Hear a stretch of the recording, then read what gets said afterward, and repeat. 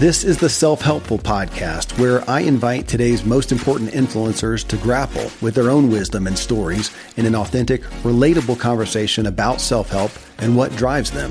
I'm Kevin Miller. I'll be your guide as I distill my guests' greatest wisdom and methodologies into practical, transformative steps.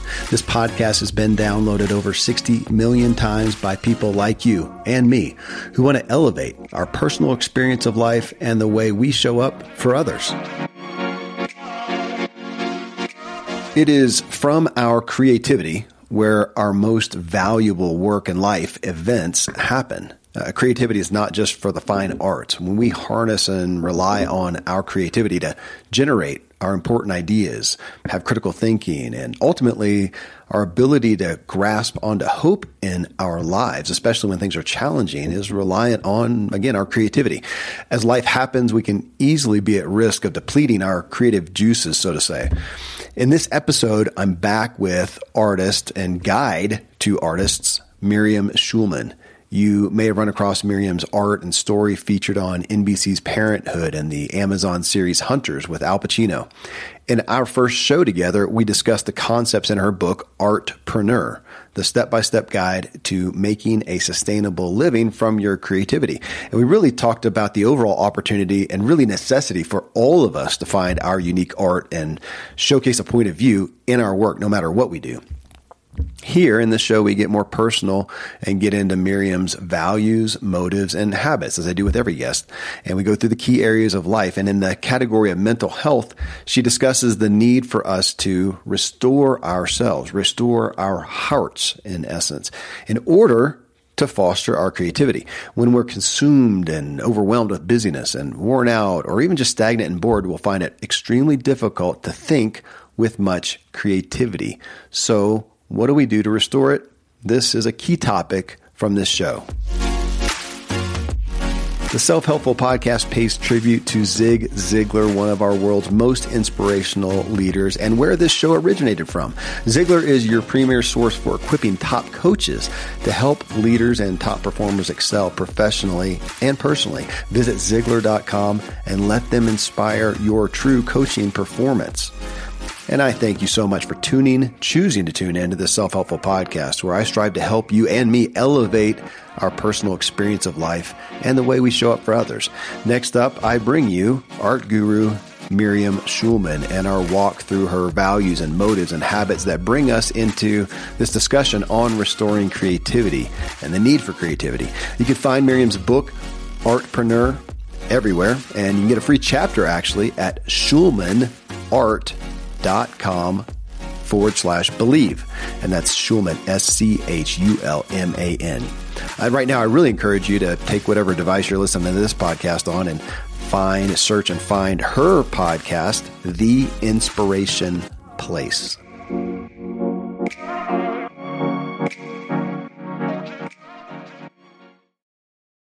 I'm a foodie and I enjoy learning about the process that brings great foods and beverages from idea to the table. And then I like tasting them and learning the nuances of what creates the most significant tastes, from coffee to cheese to distilled beverages. I did a tequila tasting in Mexico and recently bourbon.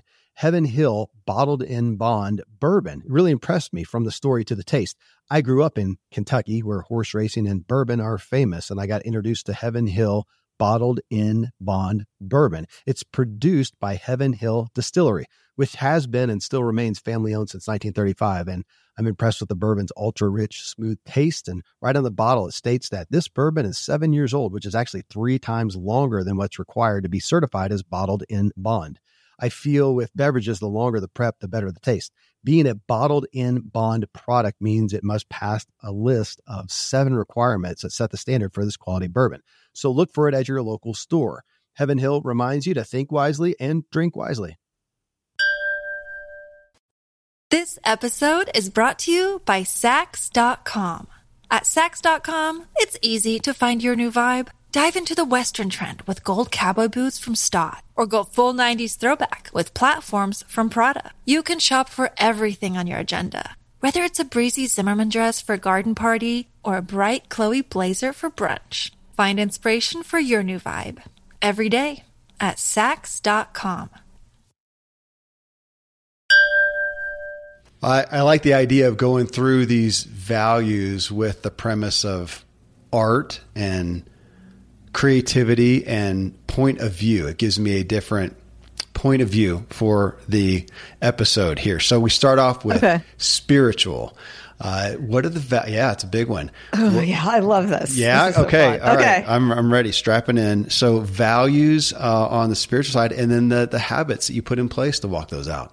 So we talked about on our last episode about how we're different and not hiding how we're different. And one of the things that definitely sets me apart, I'm Jewish and I'm from New York.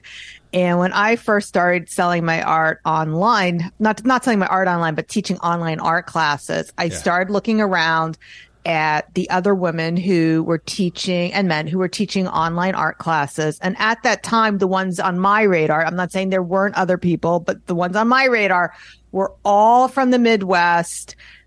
Most of them were Mormon women. They definitely weren't Jewish.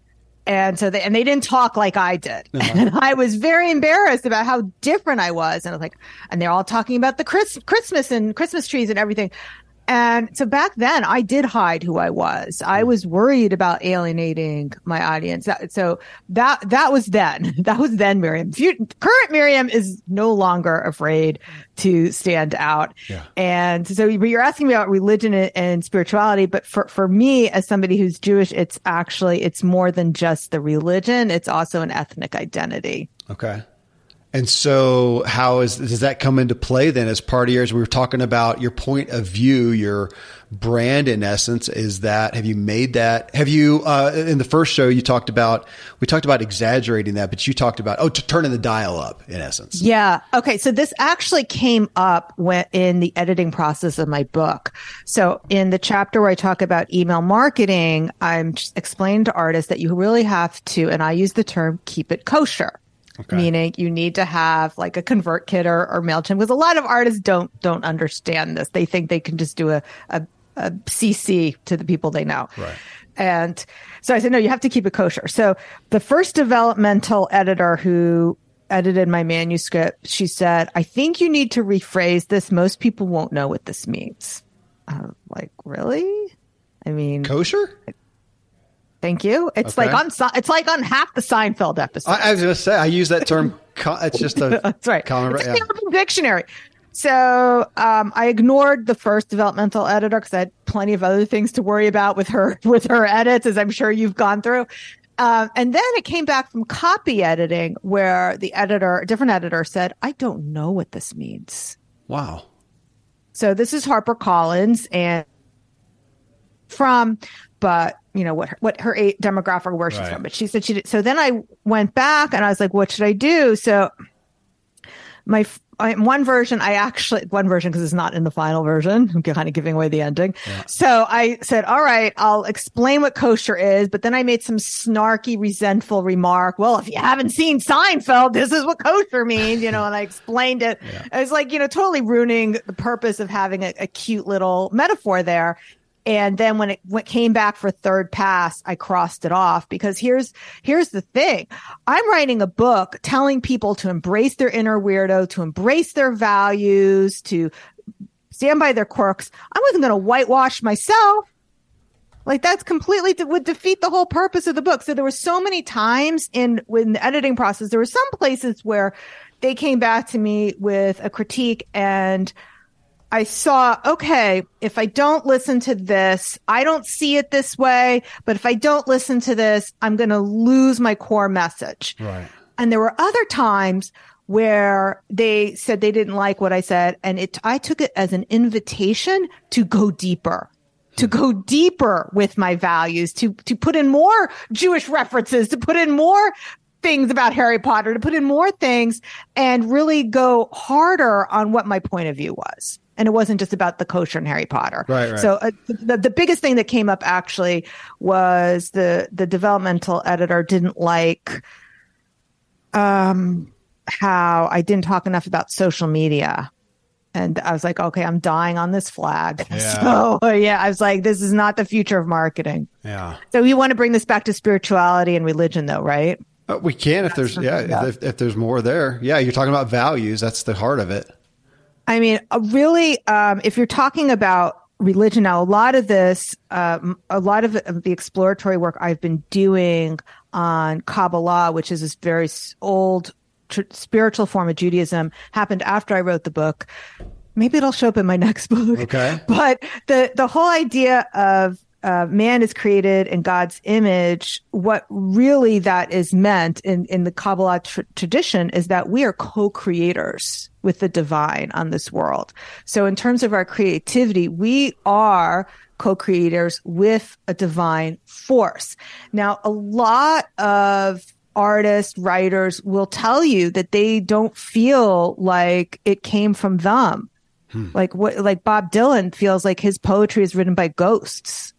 It's like he's a channel for it. So that is the feeling sometimes of being an artist. It doesn't come from you. It comes from channeling something other than yourself. And that's why a lot of artists either have imposter syndrome with what they do, and many musicians who, they're on stage and they're channeling this divine and they're on this high. And when they come off the stage, they want to recapture that. And when they're not performing, and that's why they turn to drugs, because they're trying to recapture that high that they had. Okay. What's interesting to me, Miriam? So I like words, and just playing around before this show with the word art. Couple quick definitions: the expression or application of human creative skill and imagination. Another one, something that is created with imagination and skill, that is beautiful or that expresses important ideas or feelings. It got me into thinking also about the term of flow. So I've been, I had Stephen Kotler on the show, I don't know, a year ago or so, and he's well known for flow. Of course, the original guy, doggone, I can never remember. It's like Mahaley. I can't remember his last name, but the very hard to pronounce. That's what everybody says. Yeah. The flow guy or something. Exactly. Right. Yeah. Thank you. That we're talking about that. And when you talk about, what you just did there with spirituality, and sometimes with our greatest art, our greatest expression of point of view of self, our creativity, that's where I find, man, that is flow. I can actually find that here often, just having a conversation about a topic that I'm interested in, that it's just flow. And a lot of times I'll be sitting here and I'm looking at you and I'm thinking about something, but then you stop talking and I just come out with something that wasn't pre-planned, and I'm kind of listening and watching myself talk. Now, I've put in my hours. There's a level of mastery, I think, but it is that aspect of creativity and feeling like, it seems like more than me. I appreciate you pulling that out. More than me. Yeah. And I think sometimes I do my best work when I'm in conversation with somebody else, because I do feel creativity thrives when there's a collaboration. And that is one of the reasons why I wanted to do that traditionally published book. I knew the book was going to be better because of the collaboration aspect. You're talking about, real quick, just the study of that you have been of these aspects. Is that something that you set aside, and every day I'm going to make a deposit on that? Or is it just something that as it comes, you delve into? My spirituality? Yeah, just from a habitual standpoint. Yeah. So my husband and I, we do belong to a synagogue. We go probably every other weekend because we do have a weekend home in the country. And that's my husband's spirituality, is really getting into nature. Amen. He grew up on a farm. He likes to ride his tractor. That is so important to him. So, we're country mouse and city mouse right here. So this couple. So, but I love going to synagogue because, our service is in Hebrew, which I don't speak or read because I didn't have that education, but it takes me out of myself. I don't look at my phone for the time that we're there. And it really just it's meditation. Yeah. So I do have that as a regular practice. The other way that I feel closer to the divine or to God or whatever you want to call it is by doing what in my religion we call mitzvot, which translates to good deeds. So how does that turn out? It's I am doing God's work when I am being charitable. So, beautiful. And even as a business person, we are charitable. And I mean, I know you have thousands of listeners and you've monetized your podcast. Is that right? There's commercials or? Yeah, I make a little money. Sure. Okay. But your listeners are getting it for free. Mm-hmm. Mm-hmm. So You are a business, but you are also giving your stuff away for free as well. So and that's where it started. It was something I didn't make money to begin with. It was just a labor of love, honestly, and just something that I did that I cared about. And as the time went on and the downloads increased, and then, it takes more money, more time to produce it. And then somebody said, we can help you pay for that by putting some ads in there. And now that's what enables me to go find people like you and to have a meaningful, hopefully intellectual conversation, is that I can put my time on this because the bills are being paid by the ads. So yeah, I'm good. I'm good with that. Yeah. Relationships is the next one. I know you've got family, but I'll ask you right now, when you look at relationships, I know it's a big term to say, what do you value? But there's specific things that rise to the surface. And you look at your relationships, what is the values that rise to the surface for you? Well, I do invest a lot in my relationships. So if you're talking about my marriage, my romantic relationships, I mean, I've been married for 30 years, but beyond that, I actually put aside time every week to invest in my relationships, and this work comes out in different ways. So, and this has been going on way before I had a podcast, but I liked to do the Gertrude Stein thing where I organize a lunch or a dinner for people, and I like to introduce people to each other. So that makes me more connected. And yes, that does help my business grow. But it's like that relationship capital is very important to me. Building relationships. How do you do that with your family specifically? What are the, and I know you got 2 grown kids out of the house. What do you keep those relationships going through? Yeah. So my 25-year-old, she doesn't live too far. She spends her vacations with us. She's not married yet. My son, on the other hand, lives in Israel. Okay. And now I want that story. You told me that early on. He's in the Israeli army. Okay. Explain that. How'd that happen? Okay. So, yeah. I who knows what goes on in a teenage boy's mind. I'm not really sure if I'm going to get the exact story right, but he was always into, right now he's like living his G.I. Joe fantasy out. He's in the IDF.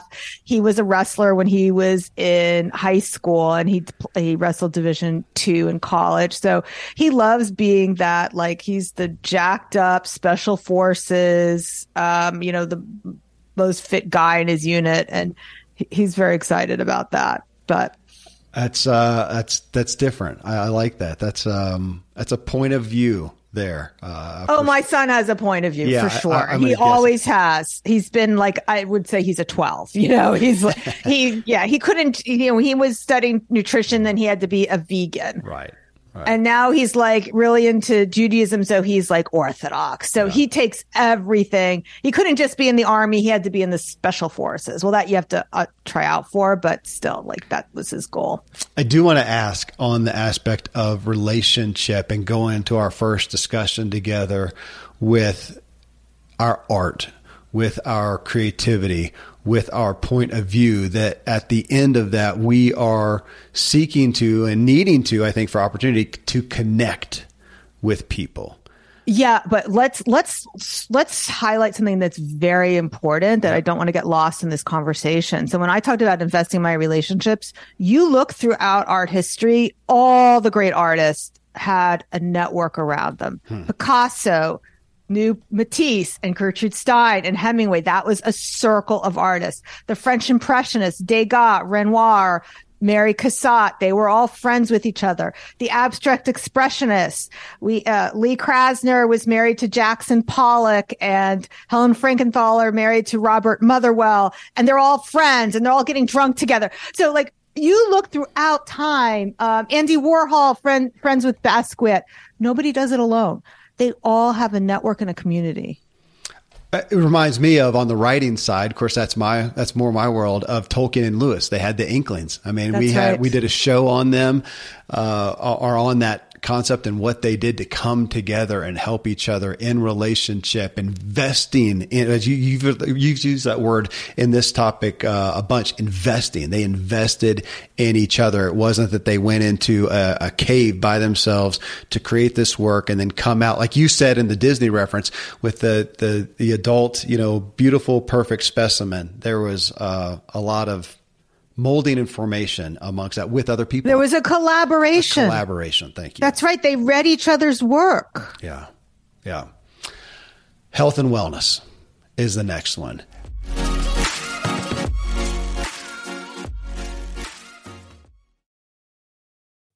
Thankfully, the days of building a business website, then having this massive endeavor to integrate an online store are gone. Today, Shopify has fixed all that. I had one business where we actually built the entire website on Shopify's platform. So whether you're just starting out or you're selling $1 million of product already, Shopify is just the industry leader. It works the same for physical products or online and digital, and Shopify is just hands down the best out there. Most importantly, Shopify helps you turn browsers into buyers with the internet's best converting checkout. It's 36% better on average compared to other leading commerce platforms. Getting people to buy is not that hard, at least to the buying point, but getting them to actually give their payment info is, and Shopify is king in that department. They also have top tier customer service, which I think is critical. You can sign up for a $1 per month trial period at shopify.com/Kevin. That's all lowercase. Go to shopify.com/Kevin to grow your business no matter what stage you're in. Shopify.com/Kevin. Most of today, you will be indoors, likely your home or your office. I am as well. Even with my treks out into the woods, I spend a lot of time inside. And we're going to take about 20,000 breaths. According to the EPA, the indoor air is 2 to 5 times more polluted than the outdoor air, sometimes up to 100 times more polluted. At my studio, we have heat being forced through old ducts. I walk on carpet full of years of junk. No idea what's floating in the air that I'm taking constant gulps of. The solution is an air purifier, and Air Doctor is just the best. Air Doctor filters out 99.99% of dangerous contaminants and allergens such as pollen, pet dander, dust mites, mold, bacteria, viruses. They do it so your lungs don't have to. Air Doctor comes with a 30-day money-back guarantee, so if you don't love it, just send it back for a refund minus shipping. Go to airdoctorpro.com and use promo code Kevin, and depending on the model, you'll receive up to 39% off or up to $300 off. Exclusive to podcast customers, you will also receive a free 3-year warranty on any unit, which is an additional $84 value. So to get this special offer, go to airdoctorpro.com. Use promo code Kevin. airdoctorpro.com, promo code Kevin.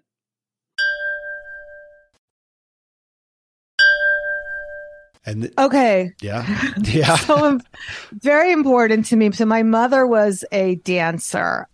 So we've always had that she was a modern dancer, and she learned to dance with Merce Cunningham and Martha Graham and did all that. And she definitely gave those values to us. And I already told you my son was a wrestler.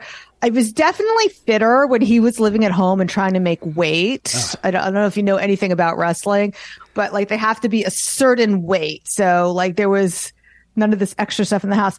And what was funny, Kevin, is that I was preparing a coaching call for my Artist Incubator members for tonight on time management. And in that slide deck, and this is a slide deck I wrote like several years ago, and I always go through it. What do I want to change? And in that slide deck was my schedule, the schedule I have. And can I tell you that 4 years later, it's the same schedule. I still exercise every day at 8:30. Wow. What do you do? That's a good question. So I no longer pick I like to do boutique exercise. Recently I joined a gym, but I like to do either a form of Pilates on what's called a mega former. It's like I don't know, it's resistance exercise. What's it called? Functional exercise. Okay. That's the name. That's the word I'm looking for. I like to do that. I like to work with weights. I sometimes like to do spinning. Yeah, but it's like that keeps me focused. Yeah. Is exercise. I cannot have a day of work without doing that first.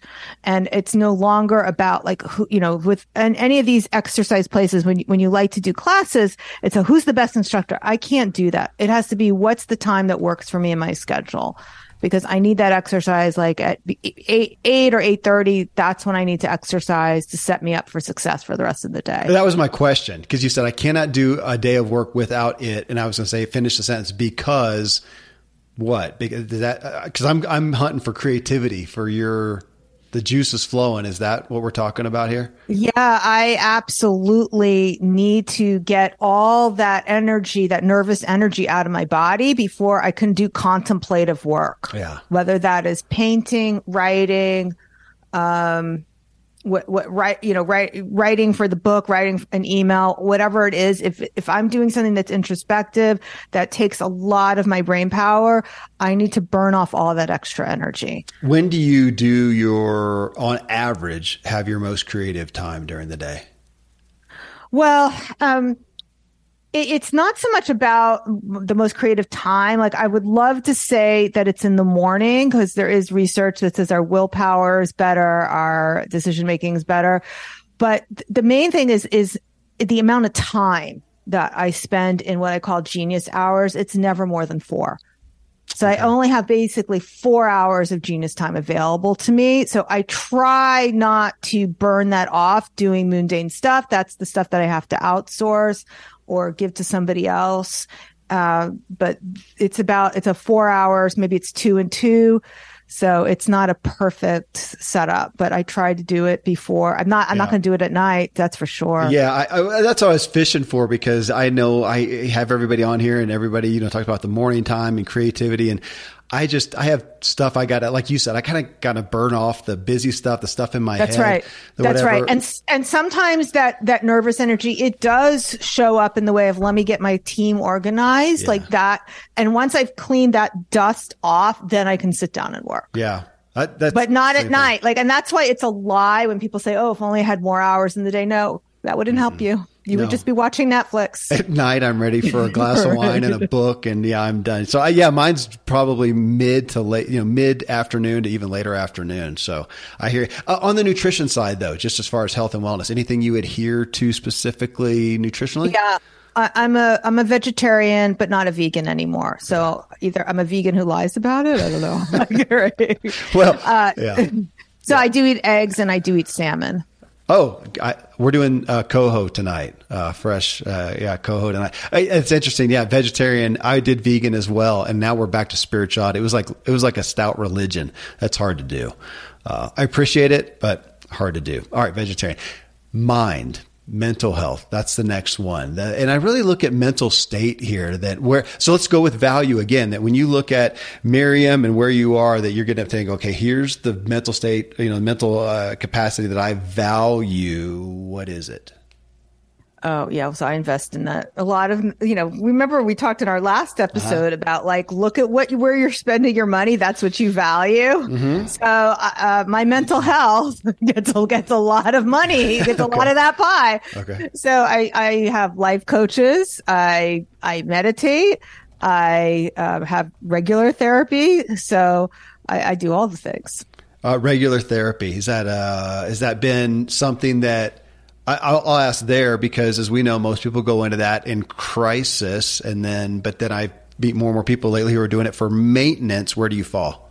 Have you fallen, I guess? Well, I mean, being someone who lost their father when I was 5, and then again, I was at the World Trade Center when it was bombed in 1993. And actually, as we're recording it, that happened today, 30 years ago. Oh. It was actually February 28th. Yeah. And exactly 30 years ago today. Wow. So those are like the makings of some PTSD. And there's certain things that happen that will trigger me where I won't expect it to trigger me. So maybe I'll go to somebody's wedding and the father of the bride gives a very moving speech, and then I'll just be broken up because I didn't have that. So like sometimes it will just catch me very off guard. So that's why it's important for me to have the therapy maintenance. Yeah. I think unfortunately, the world we're living in, we went from a pandemic, global health pandemic crisis, and now we're in a mental health crisis because of everything that happened. And we see this with the shootings and things. This is a result of the pandemic. It's harsh. I'm going to ask in this, and this is really, Miriam, in relation to health and wellness category and, mind and mental health, which is, very overlapping, obviously. I mean, the title or the subtitle of your book, Step-by-Step Guide to Making a Sustainable Living from Your Creativity. To come to creativity, that has been more and more, as I have grown in my daily work and vocation, it is creative. I create shows. Like you, I'm writing a book. I'm starting to look at the next book, and it all comes from this creative space. That, though, I find is the thing I've got to most protect when it comes to my health and wellness and my mind and mental health. If I am compromised, man, the first thing to go for me is the ability to be creative. And I end up sitting there just screwing around with emails and busy work and stuff because I can't enter into the space. And it's gotten me, I'm trying to not be in an unhealthy standpoint, but I've got my wearable devices, and every morning I'm pulling up and going, okay, where's my body battery? How was my sleep? Where was that? I'm kind of looking for evidence that I'm ready to be creative. Do you have the ring? The Oura ring. I don't. The sleep ring. I don't have the Oura ring. I appreciate that. But yeah, it was same thing. I've got a fancy Garmin watch that tells me a lot of that stuff. But I'm looking at, my creative abilities seem to be, I've got to be at my best ultimately. Yeah. Well, this is what happened in 2020 is that a lot of artists really beat themselves up because all of a sudden they had all this time and they weren't being creative because all the things that they used to fill their creative well disappeared. I mean, I shared in the last episode how I struggled to create realistic portraits. I didn't want to paint something that was real. I didn't want to do that. So a lot of artists, they had all this extra time, but their creative wells were completely dry. And you want me to do a Disney reference again? Please, no, do it. It's a good story. In Moana, there's that whole restoring the heart of the island, and so I talked about it as that is exactly what it feels like for someone who, whether you're an artist or a creative person or you're a business person, when you're burnt out and you've lost your artist heart. So the island who didn't have her heart anymore turned into the lava monster. That's what burnout looks like, the lava monster. And she couldn't create trees and grass and flowers. Her creativity couldn't flourish because she had lost her artist heart. So it's very important for people to recognize in 2020, yes, we had all this extra time, but we didn't have extra creativity and we did get burnt out. It did take a toll on us. So there's been a recovery since then of really refilling that creative well. That's interesting. Yeah, to look at the creativity, and it makes me think of like writer's block, which I don't want to minimize that.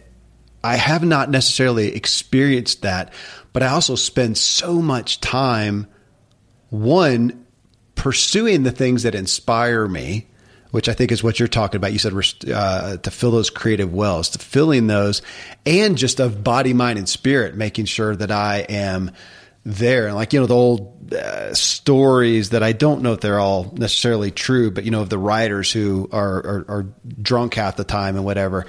Some of that was been dispelled, like with Hemingway. It was, what was the quote attributed to him that was later dispelled? It was something like, write drunk, edit sober. And apparently he drank plenty, but he wrote sober. And taking care of ourselves, body, mind, and spirit, and pursuing inspiration to fuel the creativity. I feel like sometimes we miss that and just say, man, I'm just in a funk. I think they're generally, again, I want to be fair and compassionate, but we can do some things to fuel that. This episode is brought to you by Sax.com. At Sax.com, it's easy to find your new vibe. Dive into the Western trend with gold cowboy boots from Stott, or go full 90s throwback with platforms from Prada. You can shop for everything on your agenda, whether it's a breezy Zimmermann dress for a garden party or a bright Chloe blazer for brunch. Find inspiration for your new vibe every day at Sax.com. Yeah, well, like you said, you take your bike ride in the morning and you're out in nature. I mean, I said I need to do that as well. Whenever I'm not feeling quite right, I go walk outside. And yeah, I live in New York City, but there's a Riverside Park is not that far from me, so I can see the river and I can see some trees. I sometimes call it the rat safari, but that's a whole nother story. Whatever inspires you, right? But yeah, it's really important. So you take care of your body and you take care of your mind and you make sure you refill that creative well. Yeah. Work, career, business, that's next. So we're talking about our vocation. That's a big focus. That's where you have a big leadership role there. But when you look at that just for yourself right now as things, and you've talked about you talk about in your book, of your own story of fruition of your work and of evolving in your work. And even today, now all of a sudden you're an author, and that's going to open up other opportunities. So as you're kind of weighing and looking to balance out your life, tell me about the value that comes to the surface for your work right now. That's such a great question, because so many people would look at what I did and maybe they wouldn't see me as a successful artist because I'm not in a museum or I'm not in important collections. But as far as I measure success, it has always been to me about legacy. So this is part of, we're always shaped by everything that's happened to us. I said I lost my father when I was 5 years old. So I always had this mortality motivation and I wanted to leave a legacy behind because of this really sense of my own mortality. So I started off painting portraits, but I'm also creating artwork that is an heirloom piece for that family that will be treasured for them and creating that legacy. When I started teaching online art classes, that became a legacy as well, because I'm leaving behind my techniques of how I create the art. And the motivation behind the book was also that legacy piece of leaving this legacy behind. So that's my motivation, is creating something that can withstand the test of time and that leaves behind a legacy so that I'm not taking it with me to the grave. That's incredible. Do you use that to filter? Because right now I assume you're having more opportunities put in front of you. Is that kind of the filter? Is this something that's going to fit into that legacy creating category? If not, you're not going to do it? Oh, that's a good question. Well, right now, my focus is primarily on helping artists with their business. So that is the filter that I'm using. So I just turned down an opportunity this morning to teach art in Tennessee, and it looked so cool and fabulous. And a few years ago, I would have drooled at that opportunity. I was like, oh, this looks really great and fun. But I know that doesn't really fit into my current business plan right now. So I have to say no to really good money that maybe doesn't fit in to the big picture of what I'm trying to accomplish right now. And that could change, in 5 years, maybe I go back to teaching art, but right where I am right now, it isn't. So if you're asked to speak on art in and of itself outside of a business producing type thing, you may say no, but if it's speaking to artists on the business, then yes. So it's an easy filter. That's right. Yeah. I will also speak about business in general because of the way I define art. I know I can help. It's where I feel I can be the most help right now and leave the biggest impact on people. Yeah, I'd like to hear continually more from you on what we talked about in the first episode too, of just the art and creativity opportunity in all business. I feel like we're missing that culturally, and there's never been more. I was going to say more of a need, but more of an opportunity. Absolutely. I mean, if you are creative, you will very quickly stand out from everybody who's writing their content with ChatGPT. Yeah, there's the next book, The Antidote to ChatGPT. That's right. Creativity. There's your next book. Give me royalties on that one. All right, money. Speaking of royalties, money, finances, wealth, possessions. Even tell me about the values that you're holding up right now. Okay, so you can tell a lot of people about their values, about where they spend their money. We've already established that. Yep, okay. Yep. So we invest our money into our homes. And, this is beside the savings and that stuff, right? This is about where we're what we're spending for fun? Is that what's the question exactly? Yeah. Where the values are. Well, and even from a big level, where the value is with money as you look at that, and some people really are going to value having a lot of investment, having a lot of money. Some are, with how they spend it or how they give it away or legacy back to that. Oh, no. You're right. So my husband and I, we each have our own separate retirement accounts. So my husband, it's a lot in cash and bonds. He's not a big risk taker. Yeah. Me, it's like 70% emerging markets. I mean, like we're on a roller coaster over here because I don't know. Either I'm going to live to 120 and I'll make a lot of money, or I'll die tomorrow and none of it will matter. So it's like I might as well take a risk with it. Fair. Right now, in teaching, your money is a big focus of yours with art, and saying that, well, kind of even back to that, you were asking about my podcast, that the money is what sounds like you come from that spirit of the money is what supports your art. Without it, it's hard to support. Absolutely. That. Yeah. My philosophy, it's either free or expensive. And that was the thing that was very hard when it came to selling an $18 book, by the way. It's like, I have no idea how to sell something at this price point. So like, I'm very good at selling things very expensive or just giving it away for free. Now, what do you do? So yeah, that's my philosophy. I will stick in here since we're on the topic of art and money. You mentioned this. It's one of the first stories in your book. And you mentioned it in the first time we talked of somebody who started out as a woman, and she was kind of doing, small art, small prices. And you said, let's do some big things and let's expand that. It's always of interest to me, I think, with any product or service, but especially when we're talking about brands. And so often, is the quality, is the content really justify 4 times the price of XYZ?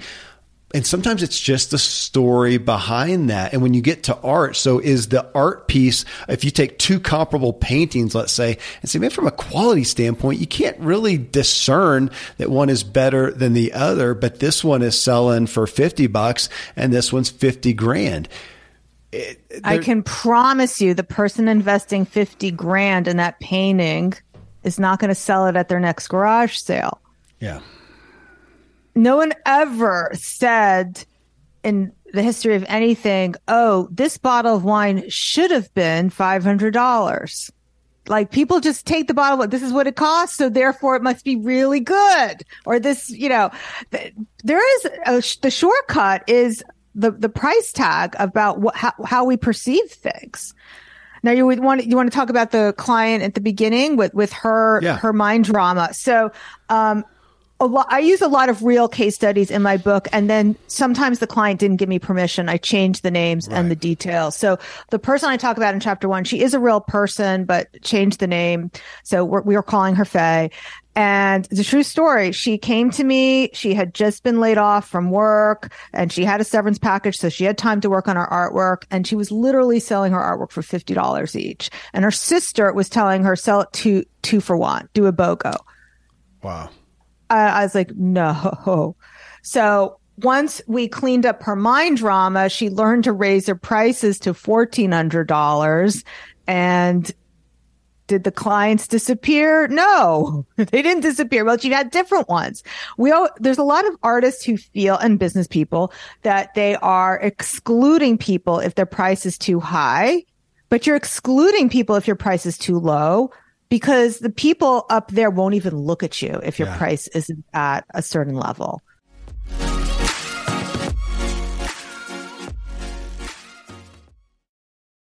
Another day is here, and you're ready for it. What to wear? Check. Breakfast, lunch, and dinner? Check. Planning for what's next and how to save for it? That's where Bank of America can help. For your financial to-dos, Bank of America has experts ready to help get you closer to your goals. Get started at one of our local financial centers or 24/7 in our mobile banking app. Find a location near you at bankofamerica.com/talktous. What would you like the power to do? Mobile banking requires downloading the app and is only available for select devices. Message and data rates may apply. Bank of America N.A., member FDIC. When you need mealtime inspiration, it's worth shopping Kroger, where you'll find over 30,000 mouth-watering choices that excite your inner foodie. And no matter what tasty choice you make, you'll enjoy our everyday low prices, plus extra ways to save, like digital coupons worth over $600 each week. You can also save up to $1 off per gallon at the pump with fuel points. More savings and more inspiring flavors make shopping Kroger worth it every time. Kroger, fresh for everyone. Fuel restrictions apply. Well, and that's where I'm fishing for, because it kind of states the value. If you're a lawyer who charges, $50 an hour, I'm not expecting a whole lot. If you charge $5,000 an hour, I'm expecting a lot. Now, but it's not, play with that. It's not completely arbitrary. There is a level of skill and mastery and experience that needs to go behind it. Well, you're smiling. Go. There's a lot of arbitrariness. Okay. Come on. The art market, what makes a painting worth $300 million? Because somebody's willing to pay it. Yeah. Yeah. That's it. And it may not even be painted by Da Vinci. We don't know. We just think it is. Well, so we're back again to the value that we equate with the story. If I come into the art gallery and I'm looking at something and it's got a $10,000 price tag, whatever, and I'm looking at it, is that ever, and this isn't my world as far as that type of art, but is it ever bought without somebody knowing something about the artist? They know the artist. They know the story. Isn't that why they have in the art showing, they have the artist present, because they are the connection that people have to the art? Certainly, art is sold in the high-end auction market where it's not about a personal connection, but then that still is something that you are buying the story. So what I was alluding to before, there was, it was called Salvador Mundi, Jesus painting that they think was painted by Da Vinci, but they're not really sure. And a Saudi prince bought it for literally $350 something million. And the reason, it's not even on display. It's not even on display. So they think the reason that he did it was more like just a power move, just to show that he could spend that kind of money on art. Wow. They don't even think it's a real one. They don't think it's a real Da Vinci. Which comes back to some of the aspects of art, but we're talking about perception. We're talking about point of view. Again, that people are buying your point of view, that if you're going to have an art piece that you're going to sell it for more, or you're coaching, your coaching fee, whatever it is, or as a lawyer, whatever, that you've got to have something though that they're connecting to equate the value. That's right. Okay. That's right.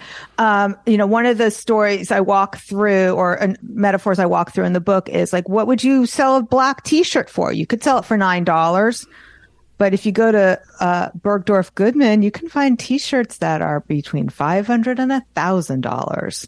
And then what if and Kevin, you have a daughter who likes maybe Lady Gaga. She would very much value if that T-shirt was designed by Brandon Maxwell, Lady Gaga's designer. Yeah, right. So there's certain things that are going to make people light up. And again, it goes back to what we were saying on the last episode, which is, what does buying this say about you? Yeah. You, the customer. And here's where a lot of artists and business people get it wrong. They think that, Kevin, if I were to try to sell my painting behind me to you, an artist would think that you're trying to decide if my painting is worth $10,000. No. You're trying to decide, Kevin, if you're worth spending $10,000 to have that piece of art. That's what you're thinking about. You're not thinking about me at all. That's it. Well, again, what does it imply about me? What does it say about you? That's the self-actualization piece. What does it say about you? I'm wearing a brand new jeans from Outerknown. So they advertised probably 3 years ago, something like that. I actually paid money for these. And that's Kelly Slater, famous surfboard guy, but they're known for being sustainable. That this supports people in a good work environment, sustainable stuff. That's what I paid $150 for the jeans for, because I have no idea if the quality is any better than the whatever they would be at the mall. They didn't even have malls these days. I don't know. Wherever you would walk in and buy, I shouldn't diss a brand, but one of the basic brands. I don't know. I have no idea, but I'm going to wear them. What does it imply about me? Where do I want to give my money? Do I want to give it to some place that may be a sweatshop or some place that says they're sustainable? I didn't go vet them and go to the factory, but I believe the guy, I believe the story. I've heard other people talk about him. And so I'm wearing, I don't even know, maybe $150. That's a lot for jeans to me. Maybe that's not that big a deal in the marketplace, but I still bought a story. Yeah, you did. I did. All right. Last one here. This is, what do you do to the activities that give you energy. This is, and lately I've been putting this in the concept of not necessarily productive things. Cause I mean, you write a book that has a productivity aspect to that. There's some things that may fall into it's not just necessarily for a productive outcome, but I'm doing this thing. I'm dancing because it gives me energy. What okay. falls This is in such a there good for you? question. All right. And we talked about therapy earlier. Yep. So one of the challenges my therapist gave me, because it's very hard for me, I have a very difficult time doing nothing. Like I have to constantly be doing something. Yeah. So like at night, like I can't just watch TV. I have to knit. I have to knit while I'm watching TV. Right. I have to be doing something constantly. Maybe it's because I'm ADHD. I don't know. Relaxation is very difficult for me. What was the question? It was like, what do I do? It's funny you say that, Hart, because my buddy, the doctor, who I share offices with, and he talks about for people like you and me, I fall into the hard work of relaxation. So there you go. It does not come easy for me. Yeah. And my husband complains about it and it's not so much that I'm working at night, because I'm not. The problem is that I can't leave my artist business persona behind. Huh. And then you have noticed that during this second interview we did, it was like, oh, I'm supposed to talk about myself without talking about business. Yeah. Oh, how does that look? I have no idea. No one asked me that before. I'm not really sure what to do. No, I can talk about my book. That's so easy. Let me talk about that. Let me tell you how to make money, So like, it's very hard for me to leave that behind. So is that the answer? So the things what do you do that's a non-productive thing that gives you energy is somewhat of the answer that you don't. I guess so. I mean, that's what makes me seem very spectrumy, as your kids would say. Well, like, your spectrum. I don't want to shut up. My spectrum is showing. Well, so not necessarily a hobby, not a thing that you like. And even my friends, all my best friends now, they're all people who have businesses. That's who I relate to. So. Yeah. My hobbies, I go to museums. I mean, like, what am I doing that like? I work out. Yeah. I work out. I use the steam room. It's the only thing where I don't work. What's entertainment for you? Yeah, definitely going to museums. My daughter is a cellist. She's an orchestra music teacher. So we went to the Philharmonic. Yeah. I loved that. That was amazing. So there, I wasn't working then. Tell me about real quick then art in that, because if let's talk about like the fine arts. Are there sometimes when you are participating in that, in painting, whatever, and you're not doing it to create something, to sell it, you're just doing that for, call it therapy, whatever it may be. Yeah. Well, the art that's behind me, I didn't monetize that. Yeah. I didn't sell it. Maybe someday I will, but I haven't. That was just for you. Yeah, that's totally. That's what I'm fishing for. Yeah, totally. I was like, I'm going to make art to stage in my house, and it's not art that's for sale, and it's not, I'm not having a show around it. I just want to make it. Yeah, love it. Yeah, love it. Thank you. Thanks for the candor and the laughs and inspiration. Honestly, I think this it'll inspire a lot of people, just as it has me. Thank you again for the time to be on here and for spreading your love of art and the ability to sustain ourselves with our art. Such a gift, Miriam. Thank you. Well, thanks so much for having me, Kevin. I'm really appreciating this focus on creativity that Miriam is fostering with us. And we're going to be continuing on in this topic. Again, you can find Miriam Schulman's book, Artpreneur, everywhere. And she's got a free chapter that she'll give you if you go to Schulman, SCHULMAN, schulmanart.com/believe. And again, I encourage you to take your podcast platform that you're listening to right now and search for and find her at her podcast, The Inspiration Place. Real popular podcast. Thank you, as always, for tuning into this self-helpful podcast where I strive to help you and me elevate our personal experience of life and the way we show up for others. Stay driven, my friends.